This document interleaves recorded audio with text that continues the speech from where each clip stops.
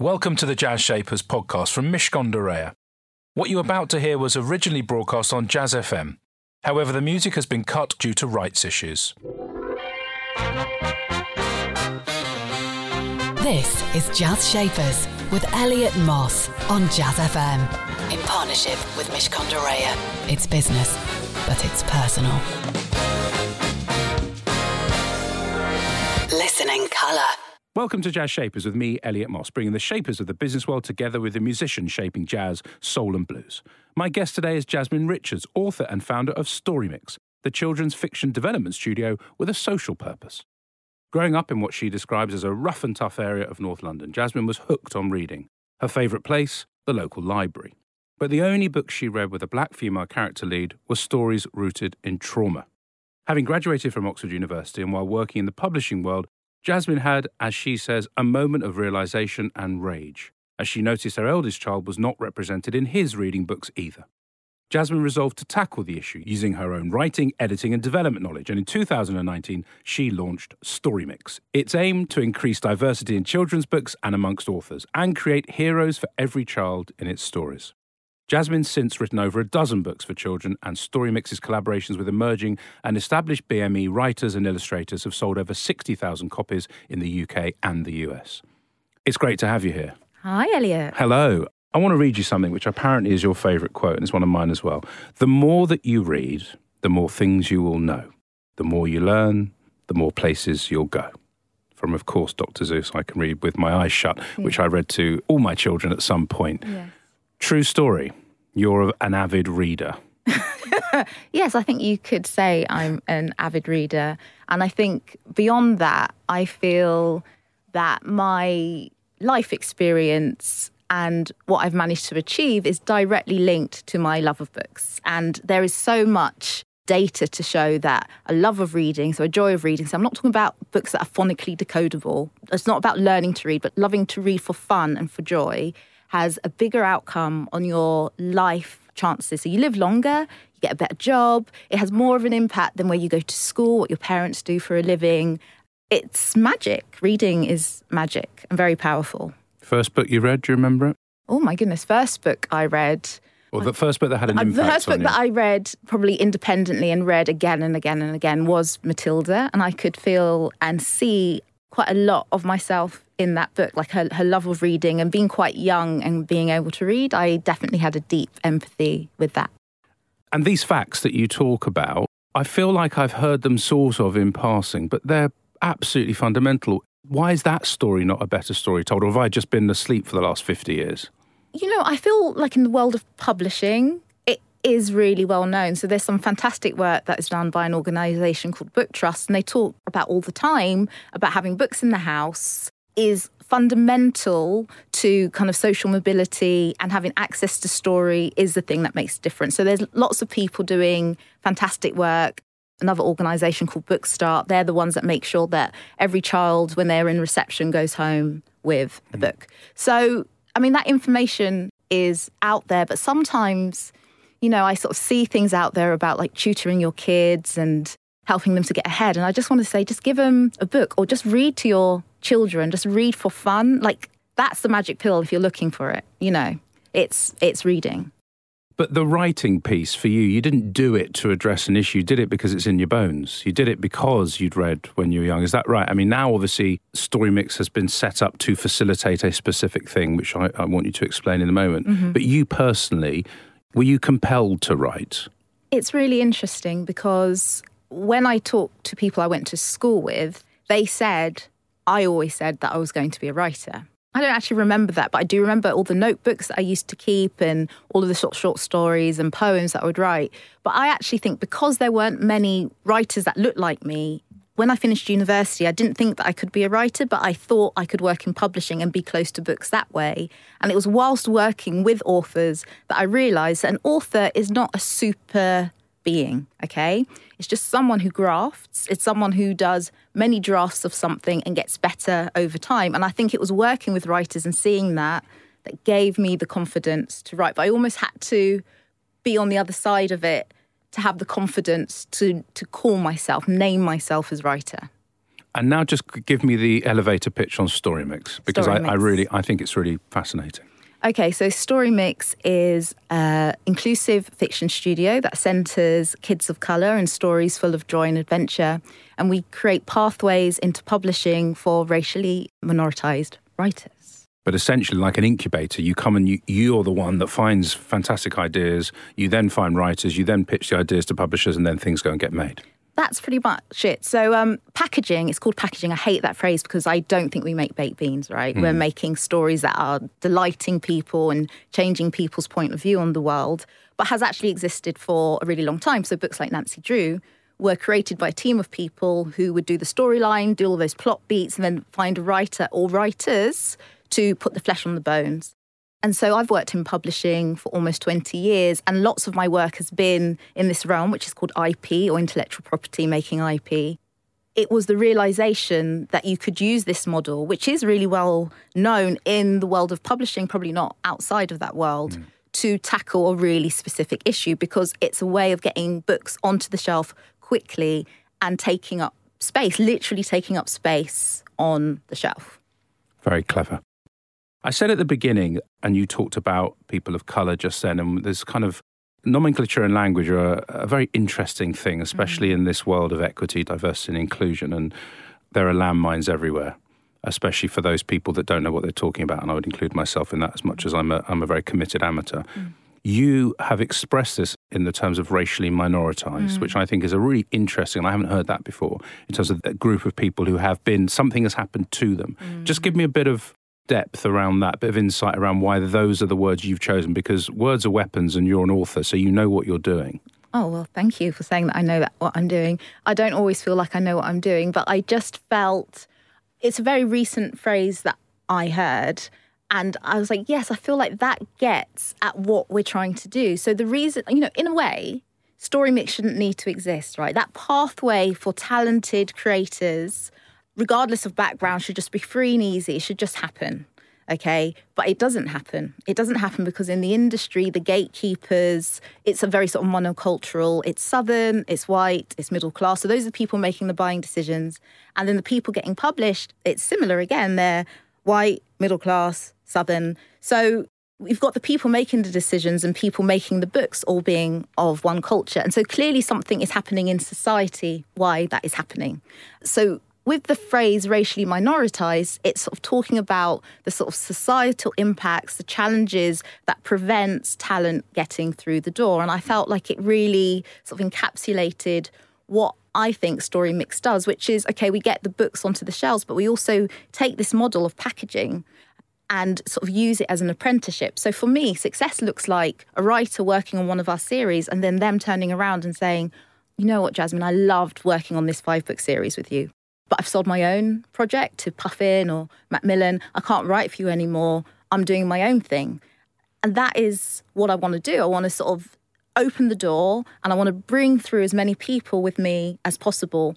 And what I always say to my team is it's always going to be hard. We are always going to be in the business of new. We're always going to be working with writers who need a little bit more extra support as they're building up their writing muscle. And as soon as they're at the point where we could sit back and not have to do as much work, that is when they're going to fly. That is the business. And it's exactly the same, I think, for different reasons around climate change. When I was sort of 20, people were talking about climate change, but they were the nutters.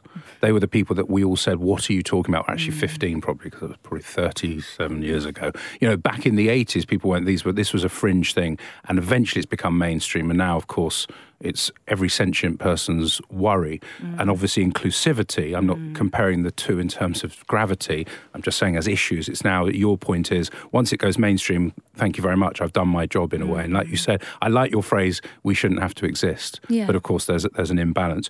What interests me is the channeling of your own experience and then through the eyes of your son as well, when you go, but there's no one that looks like me, that representation point, which is at the heart of inclusivity. And I think the book that you've talked about in the past is called Roll of Thunder, Hear My Cry. I think it's a book exploring the struggles of African Americans in 1930s Mississippi. What hit you? Was it just the story? Was it as simple as that? Because you've described rage. That's a big emotion And how have you channeled, if it was rage, how come you're so calm? Because I had my moment of rage. So the Roll of Thunder, Hear My Cry experience is when I look back as my childhood and the books that I read as a child. So, like I said, I read Matilda. I could see elements of myself in Matilda. But the first time I fully saw myself as someone who maybe looked like me, had the same hair texture as me, was this. It's a really wonderful book. Roll of Thunder, Hear My Cry. But it's a book rooted in trauma. So that's the first time I get to see myself fully, is a book rooted in trauma. And then if we fast forward and, I'm there with my son, we're moving from picture books to chapter books, and I've worked really hard so that he's, into reading. And, I really want to make sure our books represent our family and, the society we live in. And sometimes I have to order in books from the States, but that's fine, that's okay. And then we're sort of moving on to chapter books, and I'm in the bookshop and I'm looking at the shelves and I can see Horrid Henry for days. That's casting no shade on Horrid Henry. I can see Beast Quest, which is another series that I actually was in the room when we came up with that idea. So I used to work for another IP company. It was my second job in publishing. I was in the room, and there's about 100 of those books now. And I had this moment of thinking, what if when we were coming up with that series idea, I had piped up and said, hey, this is a fantasy adventure. Why don't we make our protagonist black or Asian? Be crazy. Why don't we do that? And if that had happened right now, there'd be 100 books on the shelves with a protagonist of colour.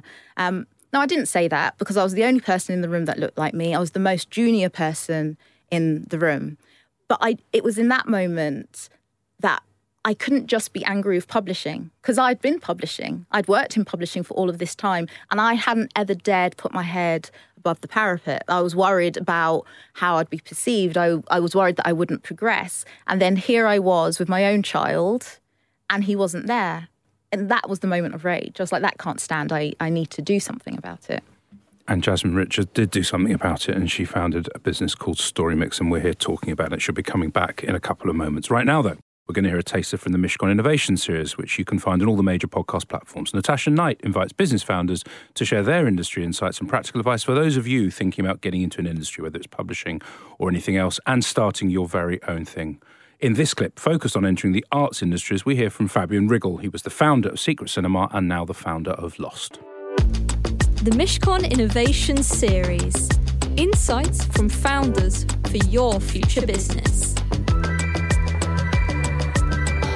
In association with Jazz Shapers, with Mishcon de Reya. I never raised any capital at the beginning. It was always about basically putting the tickets on sale, the money would come in, and then we'd spend it on the show, and which is always a bit of a risky way. Most theatre producers or, film producers will raise the capital from investors and then, build the shows. But the actual audience were always investing in the shows, and it gave us that freedom to not have to compromise. For a long time, we never had to answer to anyone. We just created the show.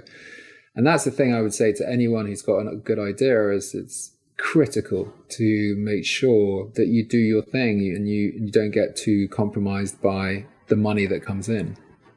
Now it's a very exciting time because essentially everything is up for reinvention, and including the way that artists release work and how that work is owned. To any budding entrepreneur, make sure that you legally understand what you're doing. The management system, the label system, the representation system, the ownership of the masters or the ownership of your film. Yeah, things are shifting, and I think it's just extraordinary the resource that you have now to build an enterprise. You can literally, with 1,000 people that follow you, you can create a business. So that's just your family, your friends, and then times 5. The Mishcon Innovation Series. In association with Jazz Shapers, with Mishcon de Reya. Jazz Shapers on Jazz FM. In partnership with Mishcon de Reya. It's business, but it's personal. You can enjoy all our former Business Shapers on the Jazz Shapers podcast, and indeed you can hear this very programme again with Jasmine if you pop Jazz Shapers into your podcast platform of choice. Or if you've got a smart speaker, why not ask it to play Jazz Shapers, and there you'll find a taster of our recent shows. But back to today, it's Jasmine Richards, author and founder of StoryMix, the children's fiction development studio with a social purpose. When it was just you, That's all well and dandy. And then you have to get bigger because StoryMix has ambitions. You have collaborations. You want to output lots of things which are good, which change the world. How has the author managed to segue beautifully, elegantly, like a swan over there on the water? How has she managed to do that? Or has it not been quite the ride that I'm describing? It's interesting. So my first book, published in 2012, my first book was published in the US by HarperCollins, didn't find a home in the UK. And some of the feedback that we got at that time was, love Jasmine's writing, can she write something a bit more urban? Because my... There's a trope if ever there was one, right? I mean, I like dragons. I like, if there's not a dragon, it's not a story, right? And now you need it to be urban, in big inverted commas, whatever that might mean. Right. So I feel like in that way, Jasmine as an author was a little bit ahead of where the UK was in terms of the market and what they could get their head around, what they could pitch, where they would put me on the shelf, all of those things. Whereas in the States, they're always just that little bit ahead. So it was kind of bad timing for me as an author. But with StoryMix, it was great timing. And, the pandemic was hard for so many reasons. But from my point of view, as a female founder, as a Black female founder, the pandemic meant, this really young business that was only a year old, we moved from meetings in person to meeting online and, have a young family. My day was kind of very short in terms of the school run, all about the school run, right? So all of a sudden, things opened up in terms of me being able to pitch to publishers and to run the business. And then we had the murder of George Floyd. And that happened during a pandemic where everyone had this moment to reflect. And there was this sort of seismic shift. There was this epiphany that happened in publishing and beyond. And here I was, this little sort of cottage industry, creating books that centred kids of colour. And that was exactly the thing that publishers wanted and needed urgently in 2020. So we were a very young business that was very much in demand very quickly. So then we had to think about how could we scale, how could we grow, but still keep the integrity, still keep the authenticity, and that has been a journey in itself, I'd say. But a nice problem to have. An amazing problem to have. And I did wrestle for quite a long time that such a horrible thing had to happen for publishing and the world to change. But, when I was in that bookshop and I was thinking about the change I wanted to make, the impact I wanted to make, I could spend time feeling bad about the reason why, or I could get on making the content, making the books that are going to mean that in the future. Because the really important thing to realise is the books I'm creating aren't just for Black and brown children, right? They're for all children. Because if a white child only ever reads books with a white hero, they start to lay that stuff down. They internalise it, right? Whereas if all children are reading that all kids get to be the hero, then actually the next generation is going to be much better than our generation. Just thinking about something you said earlier, which was, I was in the room and at that point I could have said, why don't we make... Would it have even landed? I mean, as you said, you were the youngest, you were the only Black woman in there, you were the most junior person in the room. I mean, I don't think you were being hard on yourself, but I wonder whether sometimes these seismic shifts just have to happen externally. Or do you wish you'd have been braver and said it then? And if you had, do you think StoryMix would have been founded much earlier? I can't speak for anyone else in that room, whether it would have landed or not. I can't speak to that. But what I can speak to is I have been in rooms whilst I've worked in publishing where they've said, we can't have a Black character on the cover, it won't sell. We can't commission this book because it won't sell in other territories. And I used to swallow all of that. I used to swallow all of that and go, oh yeah, because that's the received wisdom. And I'm just going to keep on, progress. And, maybe I'll get to a position in-house, in industry, where I'll have a bit more power, right? So and I don't think I'm the only Black person that after the death of George Floyd, looked back on all the stuff that they had swallowed over this time and gone, oh my goodness, like all of these little microaggressions, little bits of trauma, and you just carried on. So I think there was a huge moment of reflection for lots of people about that. And actually, I sort of received phone calls and emails from people I'd worked with saying, I was just thinking about that thing that happened. I just want to say sorry. I'm sorry I wasn't an ally. Sorry I didn't say something. There was a lot of that. So it wasn't, everyone was reflecting and realising that a change needed to happen. And a change has happened very quickly, I would say.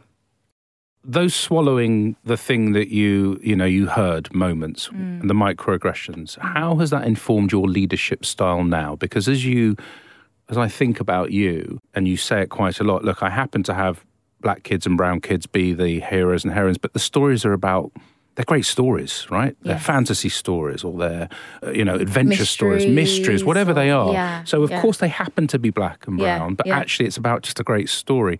In terms of that pain and that rage and that inequity, how does that translate into you being a just and great, informed, enlightened leader, if at all? If at all. Yeah. I think in terms of thinking about who my team are, the most important thing to me is, in the same way that we incubate writers, right? In the same way that we're creating those pathways for illustrators, I want to do the same thing with the people who I work with, right? Or the people who come on this journey. And StoryMix is almost 4 years old. We're still quite a young company. And I don't expect those people to stay the whole time, but then I want them to go on to those big publishing houses, and I want them to become editorial directors and publishers. So in that same way of being a launch pad for writers and illustrators, I kind of see that in terms of the editorial staff that we work with, in terms of the marketing and the PR people. I want StoryMix to be this place where you get to flourish regardless of your background. So it's like this safe space. It's a safe space for our writers and illustrators. And, sometimes there's some unlearning that has to happen for those writers. I'll read something. I was like, I can't hear you in this. And it's like, well, because I'm doing proper writing. And we have an idea of what that sounds like, and it was something a bit like Enid Blyton from the 1950s. And I'm like, no, but where are you in this? Where are our lived experiences? That's what I want to see. And it's like permission to come through. And the same thing with my stuff. Like, you don't have to pretend. I spent a lot of time code switching. I don't want that in our team. Like code switching meaning? Code switching is when you're in different situations. So I've got this intersection of being working class and black, right? So depending on your situation. And a woman. Well done. I mean, all literally, it's like you have got... I'm like, dyslexic as well, actually. I mean, this is amazing. Yeah. All the boxes. She's got the boxes ticked. But I only found out I was dyslexic at university. Which is the irony of that. English literature at Oxford, a writer. Yes. And there you are, you're dyslexic. I'm like, yeah. Like, she's like, you can't spell for toffee. Do you know? Like, I don't know how you got here. I don't know how you did it. Great storyteller, but your spelling is awful. And you're always losing stuff, and you're late. I wasn't late today. I wasn't that late, was I? No. Essentially, what I'm hearing is, which I really like, is like, just be yourself. Yes. Express what your life has been like. Use those lived experiences to translate, to become the story. Don't conform. And as you now understand, code switching. Don't be that person. Just be you. Just be you. Just be you. Yeah. And the just be you thing, which of course then I imagine the industry needs a lot of changing. You're confronting the industry, and by StoryMix existing, you do that. Are you, in your own mind, a revolutionary? I don't know if I'm a revolutionary, but I do say to my team, to myself, to the industry, that storytelling is activism, because stories are what shape us. So I am very deliberately trying to change the trajectory for people's careers. I'm trying to change what gets chosen on prize lists, what gets stocked in the library, because all of those little things, or big things, depending on your point of view, are going to make the difference. So for me, storytelling is activism. I'm not on Twitter fighting the good fight. And the people who do that, like, more power to them. And that's where their energy is. I'm just going to quietly be here in the background creating brilliant books that delight, that are full of joy, and say to the world, you can be the hero. So we've got a series called Secret Beast Club coming out in February, so out very soon, which is about kids who discover unicorns and dragons in urban areas, okay? So it's the whole idea that in urban areas there is magic, and there is this sense of sort of nurture that happens. These are kids, Jaden and Aisha, they're called, you don't get to see riding unicorns. And you certainly don't get to see that in Hackney. So the first book is set in Hackney, Unicorns of Hackney. So, yeah, that's my activism. Stay with me for my final chat with my guest today. It's Jasmine Richards, and we've got some Jimmy Smith for you, and you know I love him. That's all up in just a moment. Jazz Shapers on Jazz FM. In partnership with Mishcon de Reya. It's business, but it's personal. Jasmine Richards has been my fabulous business shaper. She's the founder of StoryMix and an author in her own right. And the name of your most recent book is? Called The Unmorrow Curse. And what's it about? Norse gods, days of the week, and a time loop. Of course. I mean, why not? Yeah, I mean, that's completely logical. Yeah. Do you still like writing? And honesty is required here on Jazz Shapers. Okay, so what you need to understand is writing a book is a very lonely... She goes into politics mode here. Yeah, you can see my hand. Elliot, let me explain. Let me explain. Yeah. So writing is actually quite a lonely process. And you're in a room by yourself. My wife's a writer. Yeah, writing like 70,000 words. I actually much prefer working collaboratively with other writers, storyliners. I actually really enjoy business. I really enjoy negotiating and trying to get the best terms on a contract. So right now, in terms of where my energy is, I would say it's more the business, but I managed to get a book out a year and just keep that muscle going for myself. Yeah, I think you've emerged from yourself and you've realised you quite like being a fixer and a collaborator and a kind of, as you said, the negotiator, making it happen, realising the dream. It doesn't have to be you that's physically written it. Yeah, I think that's exactly right. And I think I've always said one of my superpowers is great ideas. You know, I'm good at that bit. That's okay to claim that and say I've got really good ideas, but that discipline to sit and write 70,000 words, you know, I can do it. I have done it. I've done it many times. But, I mean, it's maybe not what I want to do with all of my time right now where I am in my life. I might come back to it. I might come back to it when I'm older and my kids are older. But it fits in with what I'm hearing about your vision, which is a vision for changing the industry. You're not bemoaning how awful this industry is or the people within it. It's just simply it's sort of been stuck.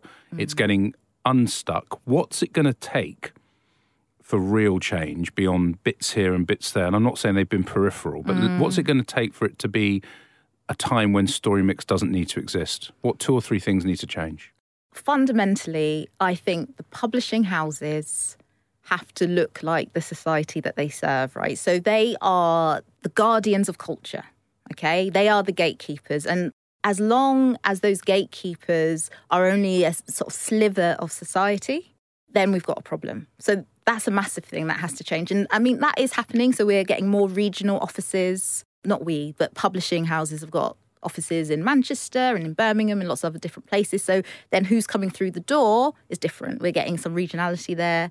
There's lots of efforts in terms of trying to get people from different cultural heritages through the door. But are they staying? That's the other thing. I think there's been this push to get people through the door, but the retention and them getting to the level where they are the most important person sitting at that table, I don't think we're quite there yet. That will need to happen. And that makes sense to me. You said earlier that you're sort of happy to be behind the scenes and pulling the strings and all that stuff. But are you also comfortable having a symbolic presence in the industry where people do come to you because of all the boxes you ticked before so great, so brilliantly? Yeah, but are you okay with that? Or does that I actually have become far more confident and comfortable with doing that. Because actually, when you're in a room and you're talking to lots of people, what I've learned is you have no idea what will come out of it, right? So I might find a writer, might find an illustrator, might find a publisher who wants to work with us, that might find an audio producer who wants to do audio content with us. Like, you just need to be out there representing your business and saying, this is the change we want to make. If you want to help, listeners, if you want to help, get in touch, right? Let's do this thing. So that's just the role of a founder, is to be out there and be symbolic. And I think the hard thing for me is I've been so used to sort of being the head chef and the dishwasher and doing all those things through the business. It's letting go of some of those other elements to give me the space to do that piece where you're sort of front and center and sort of talking about your brand. That's been hard to allow myself to say that's part of what my role is, you know? I hope you get really comfortable with that bit of the role because you're doing a great job of it and it's a really important one to do. So keep going, keep being head chef, keep being the proprietor. Let other people do all the dishwashing and the writing. And the writing. It's been great talking to you. I'm sure your mum, Monica, is proud. Oh, my goodness, you said her name. I said her name. She's going to be losing her mind. She's going to be very happy. And I know she listens to the show. It's very good. I'm very happy. Just before I let you go, though, what's your song choice and why have you chosen it? Well, I did an English degree, right? So it had to be linked to that. It's a song called Wuthering Heights by Cecile McLaurin-Salvant. And it's an incredibly powerful song. So it starts off, it's very spare to begin with. Actually, I don't want to ruin it in case people haven't heard it. It just gives me goosebumps every single time. Cécile Maclaurin-Salvant there with Wuthering Heights, the song choice of my business shaper, Jasmine Richards. She talked about being in the business of new. She's been breaking boundaries for as long as she set this business up, and she will continue to do so. She talked about storytelling as activism, which I really like. It's a way to make things happen. And finally, she raised a really important dilemma for all entrepreneurs and all founders, that moment when you have to go right in front of things and become the biggest brand advocate and let other people get on and maybe do things in a slightly different way. But if you do that, then real change happens. Fantastic stuff. That's it from me and Jazz Shapers. Have a lovely weekend. Jazz Shapers on Jazz FM. In partnership with Mishcon de Reya. It's business, but it's personal. We hope you enjoyed that edition of Jazz Shapers. You'll find hundreds more guests available for you to listen to in our archive. To find out more, just search Jazz Shapers in iTunes or your favourite podcast platform, or head over to mishcon.com/Jazz Shapers.